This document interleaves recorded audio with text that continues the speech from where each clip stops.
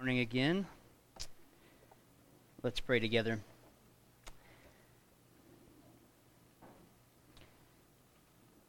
Father in heaven, thank you as we draw a close almost to the end of this section of Genesis and learning from Abraham's life. I pray that you would continue to teach us this morning through this section of your word that is extremely important. So God, I pray that you would open our eyes to see and our minds to understand and our ears to hear what you have to show us from your holy word this morning. And we pray all of this in Christ's name. Amen. Am I going to be okay here? A little staticky. Let's just go ahead and get this out of the way, guys.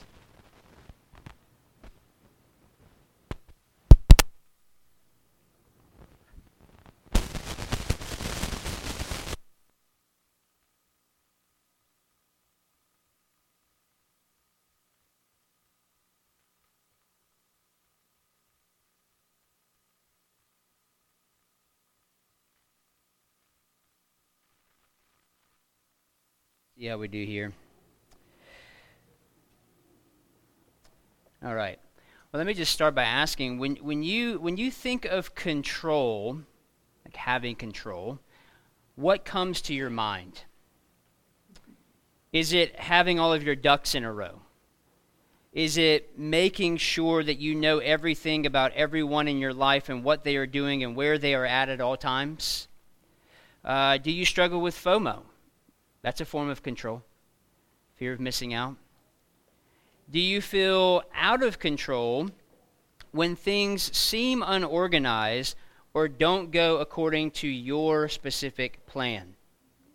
So I was supposed to be married by this time in my life, and that's not happening. I was supposed to have this many kids by now. I was supposed to be at this income level or be at this position in my career by now, and that's not happening. Things are out of control. I didn't factor in my parents getting a divorce, or my spouse dying, or my kids walking away from the faith. All of these things are out of my control. And so what we realize through all of those scenarios, and I'm sure you have more that you could think of, what we realize is that in these moments is that when we aren't in control as much as we like to believe we are. So this is something our father Abraham has learned over the entirety of his life with God. We've seen it displayed for us in the pages of Genesis. Abraham, on more than one occasion, sees his situation, considers it out of control, and then takes matters into his own hands. How often we do this as well. We see a situation before us, we consider it out of control, then we take matters into our own hands by doing what we deem best for our lives at that particular moment. But we also learn over time, Abraham has also learned through the love, patience, and grace of his heavenly Father to trust him in all things, even if they do look out of control. And it's here in our text this morning that we learn what Abraham has learned. That God's providential hand is always guiding us. It's always with us. And what we'll hopefully learn is to see his providential hand guiding us all the way through our lives, just as he did with Abraham. And we'll hopefully we'll see this in three ways today. Through three ways. Through the commission that Abraham gives to his servant. That's one. Through the mission of the servant, that's two. And then three, through the mission accomplished. So the commission, the mission, and the mission accomplished. So first, the commission in verses 1 through 9. Now, Abraham is not the main character of our narrative today. Actually, we'll see Abraham fall into the background of our passage right after these verses. And it's sort of a foreshadowing both of his impending death in chapter 25, that's coming up, but also the passing of the proverbial baton to his son Isaac to carry on the promise. So Abraham is not the focus of the narrative today. Rather, the providential work of God in the circumstances of a faithful servant is what the central focus is. And it's in these first 9 verses this is established. So verse 1 tells us a lot about the future. Look there with me. Moses writes, "Now Abraham was old, well advanced in years, and the Lord had blessed Abraham in all things." So a summary statement pointing forward and pointing back. Okay, so 2 things we learn about Abraham's current state in verse 1. 1, he is very old. And just an observation, I found it sort of comical that Moses, who is the author of Genesis, calls Abraham very old, but he doesn't say that with Sarah. Did you guys notice that? I just thought that was kind of funny. Maybe that's just me. But either way, what we see here is Moses letting us know that Abraham doesn't have long in this life. He is well advanced in years, which means he is very close to death. The second thing we learn, again, about Abraham is that he has been blessed by God in all things. Moses here and in several places in today's chapter alludes back to the beginning of Abraham's walk with God in chapter 12, verses 1 through 3, pointing back to the promise. And he does this to tell his readers that God has been faithful to keep his promises to Abraham throughout his entire life. And his ups and in his downs, he is faithful to him. So both of these details offer some clarity to the argument of the chapter. Because Abraham is old, and because he is blessed by God, he must now ensure that this promise, that this blessing, carries on into the next generation, and into the next generation after that, and into the next generation after that, and so on and so forth. This was the line of promise. And in order for this line to continue, there needed to be children. And to make children, just in case you were wondering, a man needed a wife. Now, before we move on, we do need to recognize something here that I often get asked, and that's the question concerning God's sovereignty, or we could also talk about God's providence and our responsibility in the midst of that. Because both are present in chapter 24. So we have God's providential hand working all things according to his good purposes, moving his promises forward. We can see that. It's obvious. But you also have Abraham making what seems like his own plans. Yet what we see here is not God having one plan and Abraham having another and seeing which one wins out. What we see here is Abraham acting in accordance with God's plans, not against them. So Abraham knows how biology works. He knows where babies come from, and so does God.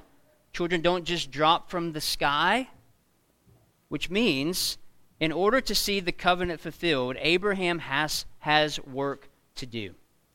In order to push the promise of God forward, Abraham needs to find a bride for his promised son, Isaac. That is his responsibility. And this is exactly the mission that he pursues. Look at verses 2 through 4. "And Abraham said to his servant, the oldest of his household, who had charge of all that he had, Put your hand under my thigh, that I may make you swear by the Lord, the God of heaven and God of the earth, that you will not take a wife for my son from the daughters of the Canaanites, among whom I dwell. But I will go to my country and to my kindred, and take a wife for my son Isaac." So why I want you to see this is to discount the thoughts that you may have that say things like this. And they're wrong thoughts, just to remind you of that. Well, if God has already predestined it, why do anything? Why do I have to work? If God has already predestined it for happen, why do I have to do anything? Why pray? I've heard people ask this question to me. Why pray if God is already going to answer the prayer in the way that he wants? Well, a few logical answers to these questions. The first answer is, you don't know any outcome to God's plan, and you may be the one God is using to fulfill a particular aspect of that part of God's plan. So if you choose to remain immobile because God has already predestined this, you will miss out on the blessing of seeing God work in this way. And then to add to that, on top of that, you are also walking in disobedience to Him, to God, as you remain immobile. So let me just give you an example. Planting this church, planting Christ the King Church. This particular local church would not exist if a handful of people, 7 people, and I think we counted it up today when we were driving here, me and Malachi, I think there was 8 kids at that particular time. 7 adults, 8 kids at that particular time. If a handful of these people did not step out in faith, so leave the homeland, leave our comfort, leave our security, and go to where we sense God was leading to us. Which means the way in which God has worked in your life through this particular church would not have happened. You wouldn't have this community.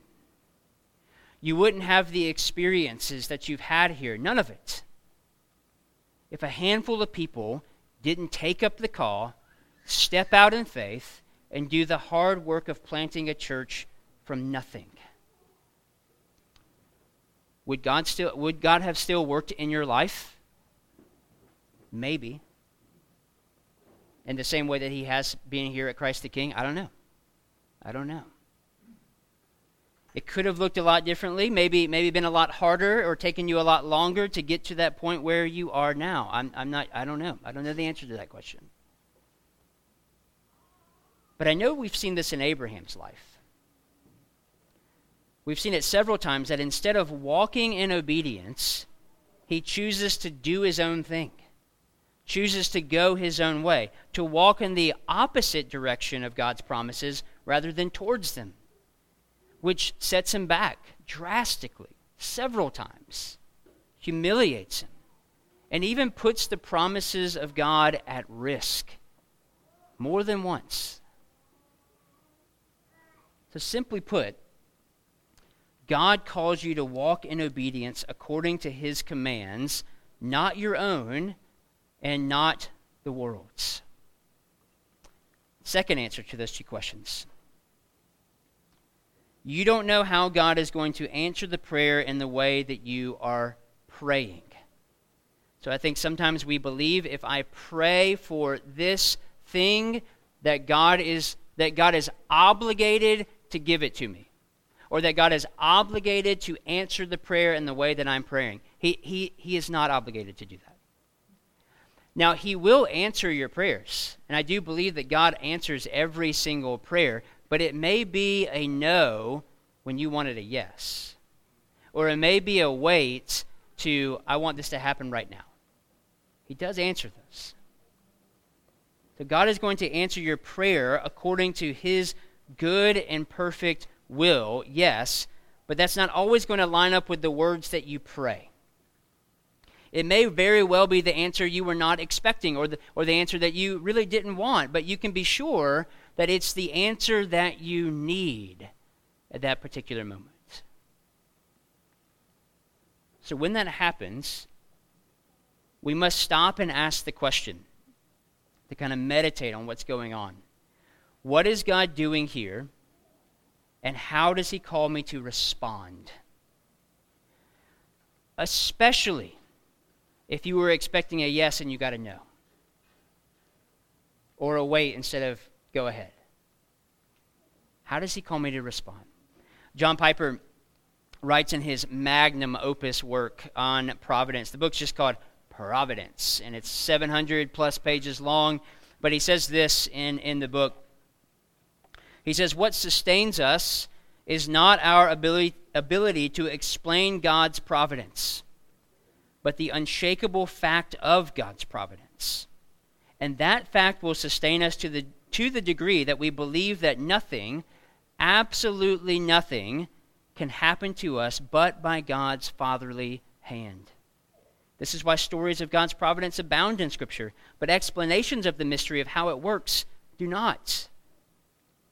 Our faith needs the certainty of the fact, not the fathoming of the mystery. So what Abraham is doing here is interpreting God's providence through God's promises. And that's how he's able to make the decision that he makes, to send his servant out, to go and search for a wife for his son Isaac. So we now move from Abraham's commission to his servant's actual mission in verses 10 through 33. Now, we don't know much about Abraham's servant. We're not given his name here, but some believe this to be Eliezer of Damascus, who is mentioned in Genesis 15:2. This is the same servant that Abraham was like, I don't have a son, and everything that I have is going to be left to this guy, Eliezer. So I think that's who it is. Some people don't. Some people think he's dead by this point in time, but Abraham's old. Eliezer might as well be there with him. But regardless, the most important thing about this man is that he is a faithful servant of Abraham. He is a faithful servant of his master. But more importantly than that, Eliezer is a faithful follower of God Almighty. We see this faith through the mission that was given him. He's not given a ton of clarity beyond Abraham telling him, look, just don't find a woman here. Go and find her amongst my people and bring her back. That's all he's given.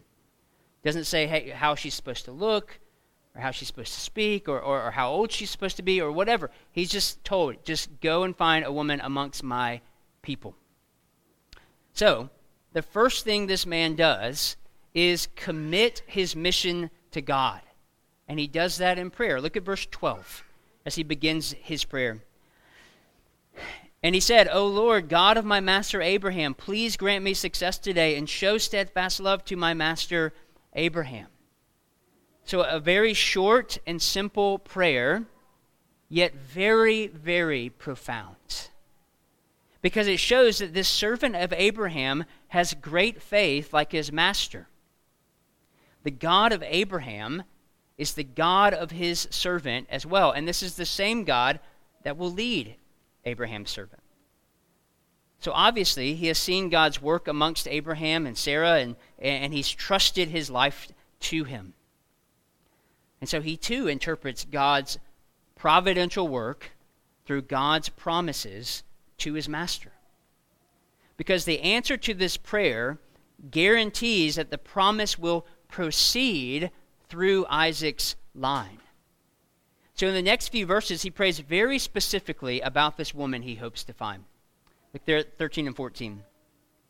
He prays, Behold, I am standing by the spring of water, and the daughters of the men of the city are coming out to draw water.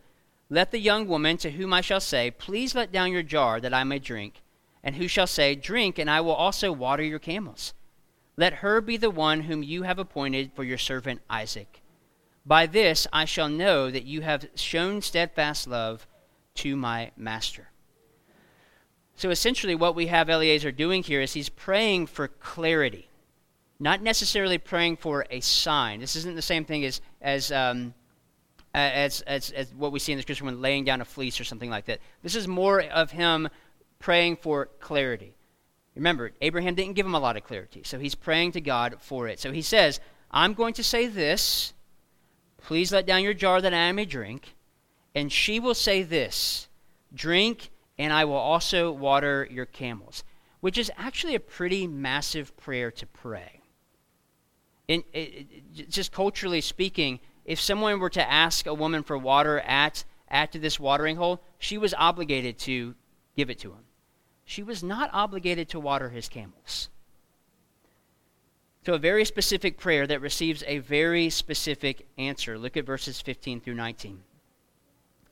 Before he had finished speaking, before he had finished praying, we could say, behold, Rebekah, who was born to Bethuel, the son of Milcah, the wife of Nahor, Abraham's brother, came out with her water jar on her shoulder.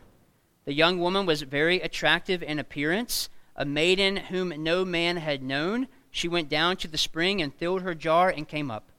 Then the servant ran to meet her and said, "Please give me a little water to drink from your jar." Checkbox 1. She said, "Drink, my lord." And she quickly let down her jar upon her hand and gave him a drink. When she had finished giving him a drink, she said, "I will draw water for your camels also until they have finished drinking." Checkbox 2. Boom. Answered prayer. Now, what I want us to see in that is a pattern of prayer for us. And I think there's 4, probably 5 things here that we can even model our own prayer life against. So if you want to take notes here, this is a great opportunity for you to do it. Very practical right now. Okay? The first thing, go to God in prayer for whatever it is, no matter how small it is or how big it is. 1 Thessalonians 5:17, Paul says, "Pray without ceasing." Always praying. So we have to understand that as Christians, you can and should be having communion with God at all times. It's not just on Sunday. It's not just when your missional community meets. It is always. Michael Reeves says in his little book, Enjoy Your Prayer Life, he says, "When you know that each day is already all God's and that we have fellowship with Him all the time, then prayer suffuses the whole day more naturally. Then you find yourself intuitively praying through the day more and without feeling the need to be hyper-spiritual and concentrated the whole time." It's just a natural rhythm of your everyday, moment-by-moment life. It's communion with God. So how often are you bathing your day in prayer? What does that look like for you? How often are you giving every decision that must be made to God in prayer? Do you ask for clarity? Do you ask for wisdom? Do you ask for specific answers even? If you don't already, I'd encourage you to do so, starting today. I use prayer journals to pray just to keep my mind focused because I'm very distracted.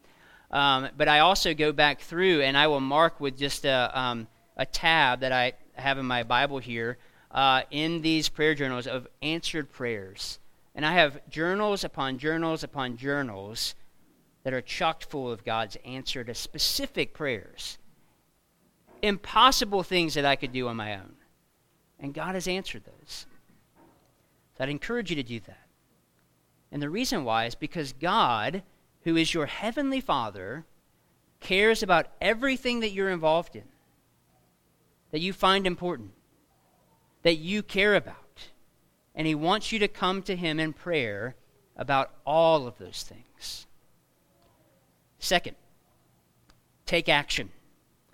Notice how our friend Eliezer doesn't sit around waiting for this woman to come to him. He moves. First and foremost, he goes to the place where the women are going to be, which is at this watering hole. So he goes there first. But then in verse 17, it says, "Then the servant ran to meet her when he saw Rebekah and said to her, 'Please give me a little water to drink from your jar.'" Because Eliezer knows, as Pastor James Montgomery Boyce points out, that prayer is given not to make work unnecessary, but to make it effective. Prayer is given not to make work unnecessary, but to make it effective. So let me illustrate what I mean with this. So, I don't mention this a whole lot, because I don't want you to be afraid of me. But I am a blue belt in jiu-jitsu, and one of my life goals is to earn my black belt. So in jiu-jitsu, it can take up to 20 years to earn your black belt. So 10 to 20 years. So, a long time. So maybe my prayer would be simply something like this. God, help me to earn my black belt. Because, God's my Father. He cares about that. He cares about those things that I'm involved in. So, God, help me to earn my black belt. But then in response to this prayer, I did nothing. I didn't put in the work. I didn't train. I didn't bleed. I didn't sweat. I didn't learn anything. should I expect God to answer my prayer for a black belt? Absolutely not. Absolutely not. Why should I expect God to answer a prayer that I made no faithful effort toward? I shouldn't. I guess I could buy it online if I wanted to, but I miss out on lots of things there and teachable moments and all sorts of things. There's another whole sermon illustration there. But what we have to understand is that prayer is not a substitute for action. So maybe you're struggling financially right now. Maybe you've lost your job and you're praying, God, I provide for my needs. Well, if you don't get a job, it's going to be really hard to happen. I mean, can God give you money? And yes, that's happened to our family. Money in the cash in the mailbox, answer to prayer. That does happen. But that's not all the time. Prayer is not a substitute for action. We don't pray and then sit around and do nothing. We must work to make it effective. And that's what we see Eliezer doing here. Third is to look intently for the answer. Look at verses 20 through 21. So she quickly emptied her jar into the trough and ran again to the well to draw water, and she drew for all his camels. And then the man gazed at her in silence to learn whether the Lord had prospered his journey or not. So even after this miraculous and immediate answer to prayer, Eliezer still stays there and just watches Rebekah, just to make sure that this is the one, even though it's really obvious. He's seen his answer swiftly and specifically, and he still looks intently to see if this is God's answer, to which he finds out it is. Which leads to the fourth aspect of the pattern of prayer, which is how we respond to answered prayer. So after this woman waters his camels and Eliezer finds out that this woman is from Abraham's family, Moses makes sure, the author highlights that aspect. This is from Abraham's brother. I mean, it doesn't get any closer than that. This is how he responds. The man bowed his head and worshiped the Lord and said, "Blessed be the Lord, the God of my master Abraham, who has not forsaken his steadfast love and his faithfulness toward my master. As for me, the Lord has led me in the way to the house of my master's kinsman." So in every way, this man gives God all 100% the glory. Even though he played a part, remember? Even though he didn't substitute prayer, substitute action for prayer. Or substitute prayer for action, I should say, sorry. He still gives God all the glory because it is God who has answered the prayer. Is this how you respond to God after your prayers have been answered? I told you I put a tab on mine and I give God just praise very quickly. Praise God for answering this prayer in this specific way. But do you praise him and worship him after he has answered prayer? I mean, I know we take a lot of prayer requests. We like to take prayer requests, But do we go back and go, how did God answer that prayer? And then do we respond with rejoicing and with worship when we hear the answer? Do you praise him and worship him even when it's not the answer you want? It's a little bit harder. But if you don't already do this, I would encourage you to begin inserting that into your prayer life, making a record of it. Because praising God frames your prayers around his good providential plan and not your selfish ambitions. And this is what our friend shows us throughout this chapter. Prayers are answered, God is praised, and now finally, the mission is accomplished in 34 through 67. So in every way, we see that this is a mission that is final. First, we see it in the excitement of our servant, which in verses 34 through 49, which I had Tyler skip over, because he's retelling the entire story again. This man is so excited of how God has specifically answered his prayer that he reiterates every part of the story back to this family, which, by the way, is from Abraham's land, which was a pagan land and family. These people don't know the God of Abraham.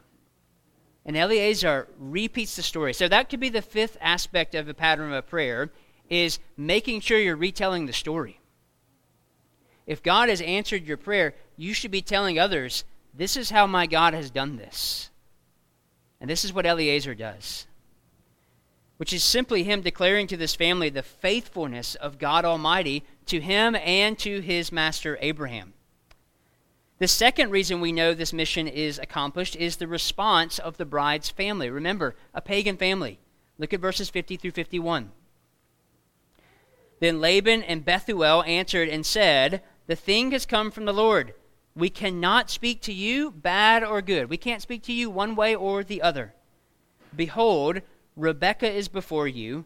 Take her and go, and let her be the wife of your master's son, as the Lord has spoken. So the clarity of God's providential work in providing a bride for Isaac is so clear that the only thing this pagan family can do is agree to the betrothal. The third reason we know that the mission is accomplished is the response of the servant once again. I love this servant, Eliezer. Such a picture of someone just walking closely with the Lord. And once again, what we find him doing, first and foremost, before anything else happens, is responding in worship. And by the way, he's just modeling what his master Abraham has always done. Remember, when anything happened that was clearly something that God was doing in Abraham's life, what did he do? He would build an altar and worship. So Eliezer is just carrying on the tradition here. Verse 52. When Abraham's servant heard their words, he bowed himself to the earth before the Lord. And then he sets out the customs of a dowry down payment in verse 53, which simply just confirms the agreement. And then the fourth reason, and probably the most important reason we know the mission is accomplished, is Rebekah's response. In verses 54 through 58, there is an interchange between the two parties. So Eliezer, the servant, he wants to set out right away on his journey. He wants to get back to share this good news with his master Abraham and with his son Isaac, while Rebekah's family still wants a bit more time with her, to maybe tie up some loose ends, to make sure the finances are going to go in the right bank accounts and such. And so they say, hey, let her just stay with us 10 more days. Just 10 more days so that we can tie up these loose ends. And again, Eliezer persists, and the answer he receives is in verse 57. They said, so this is her family, let us call the young woman and ask her what she wants to do. Now you might think that's just a simple request, but in this part of the world, culturally speaking, the woman is typically never consulted in a marriage arrangement. She may have her opinions. She may not want to be married to this particular man, but typically never consulted. They just did it. Here's the deal. Here's Rebekah. Take her. And that's it. But Rebekah's let in on the decision here. And in her answer in verse 58, which are just 3 simple words, but 3 really significant and important words, I will go, reminds us of a couple of people. One, looking back, it reminds us of the faith of Abraham back in chapter 12. The exact same thing is happening to Rebekah that happened to Abraham. She is leaving the same homeland that Abraham left, going to the same place that Abraham went, and carrying on a promise that is yet to be fully fulfilled. She is stepping out in faith to follow this God of Abraham. Now looking forward, Her obedience also reminds us of another faithful woman named Mary in the New Testament, whose response to the angel's message of, "You will conceive the Son of the Most High God," is, "Behold, I am the servant of the Lord. Let it be to me according to your word." Stepping out in faith. The mission is accomplished. So what are we supposed to see here? Well, just as the story today began looking back at the beginning of Abraham's story, all the way back in chapter 12, that's where Moses is wanting us to look to, it ends by looking forward to our story. And all of that comes together through the words of Rebekah's family members in verse 60. They said to Rebekah before she sets out, and they blessed Rebekah and said to her, "Our sister, may you become thousands of 10,000s, and may your offspring possess the gates of those who hate him." So we must see in these words not only God's promise to Abraham being repeated, which they are from Genesis chapter 22, verses 17 through 18, but also that they are pointing forward to the future promise of the Messiah, the snake crusher. And the way we see this is through a type of the story that we hear in Genesis 24. Maybe you caught it already. Which is just another story of a father sending a servant to search for a bride for his son. So in biblical theology, there is an idea known as typology, Typology, which simply, just to explain it simply, highlights those portions of Scripture that are pointing beyond themselves to the new covenant reality in Christ. And they do it in a very specific way. So this text is a picture of how we become a part of the bride of Christ. So Rebekah, we could say, is a type of the church, who is being sought out by the servant, who we would know as the Holy Spirit of God, who has been sent by God the Father to seek out a bride for his Son, Jesus. As one commentator says, Rebekah was thought of before she knew it, and was chosen when she did not know of the existence of her bridegroom yet. So it is with us. For we are chosen in Christ, as Ephesians 1:4 tells us, before the foundation of the world. Before we knew the bridegroom, before we knew that the king even existed, we had been chosen before the foundation of the world. That's incredible. And so what that means is that this work continues today. Jesus has not come back. The Spirit is still wooing his bride to the bridegroom. And so as the Spirit continues to seek out a bride for the Son, even now, so maybe the question is being asked of you today, right now in this moment. Will you go with him? Will you go with him? And I pray that your response will be as Rebekah responded, so that you too can be presented before the bridegroom, holy and blameless and without blemish. Amen. Let's pray.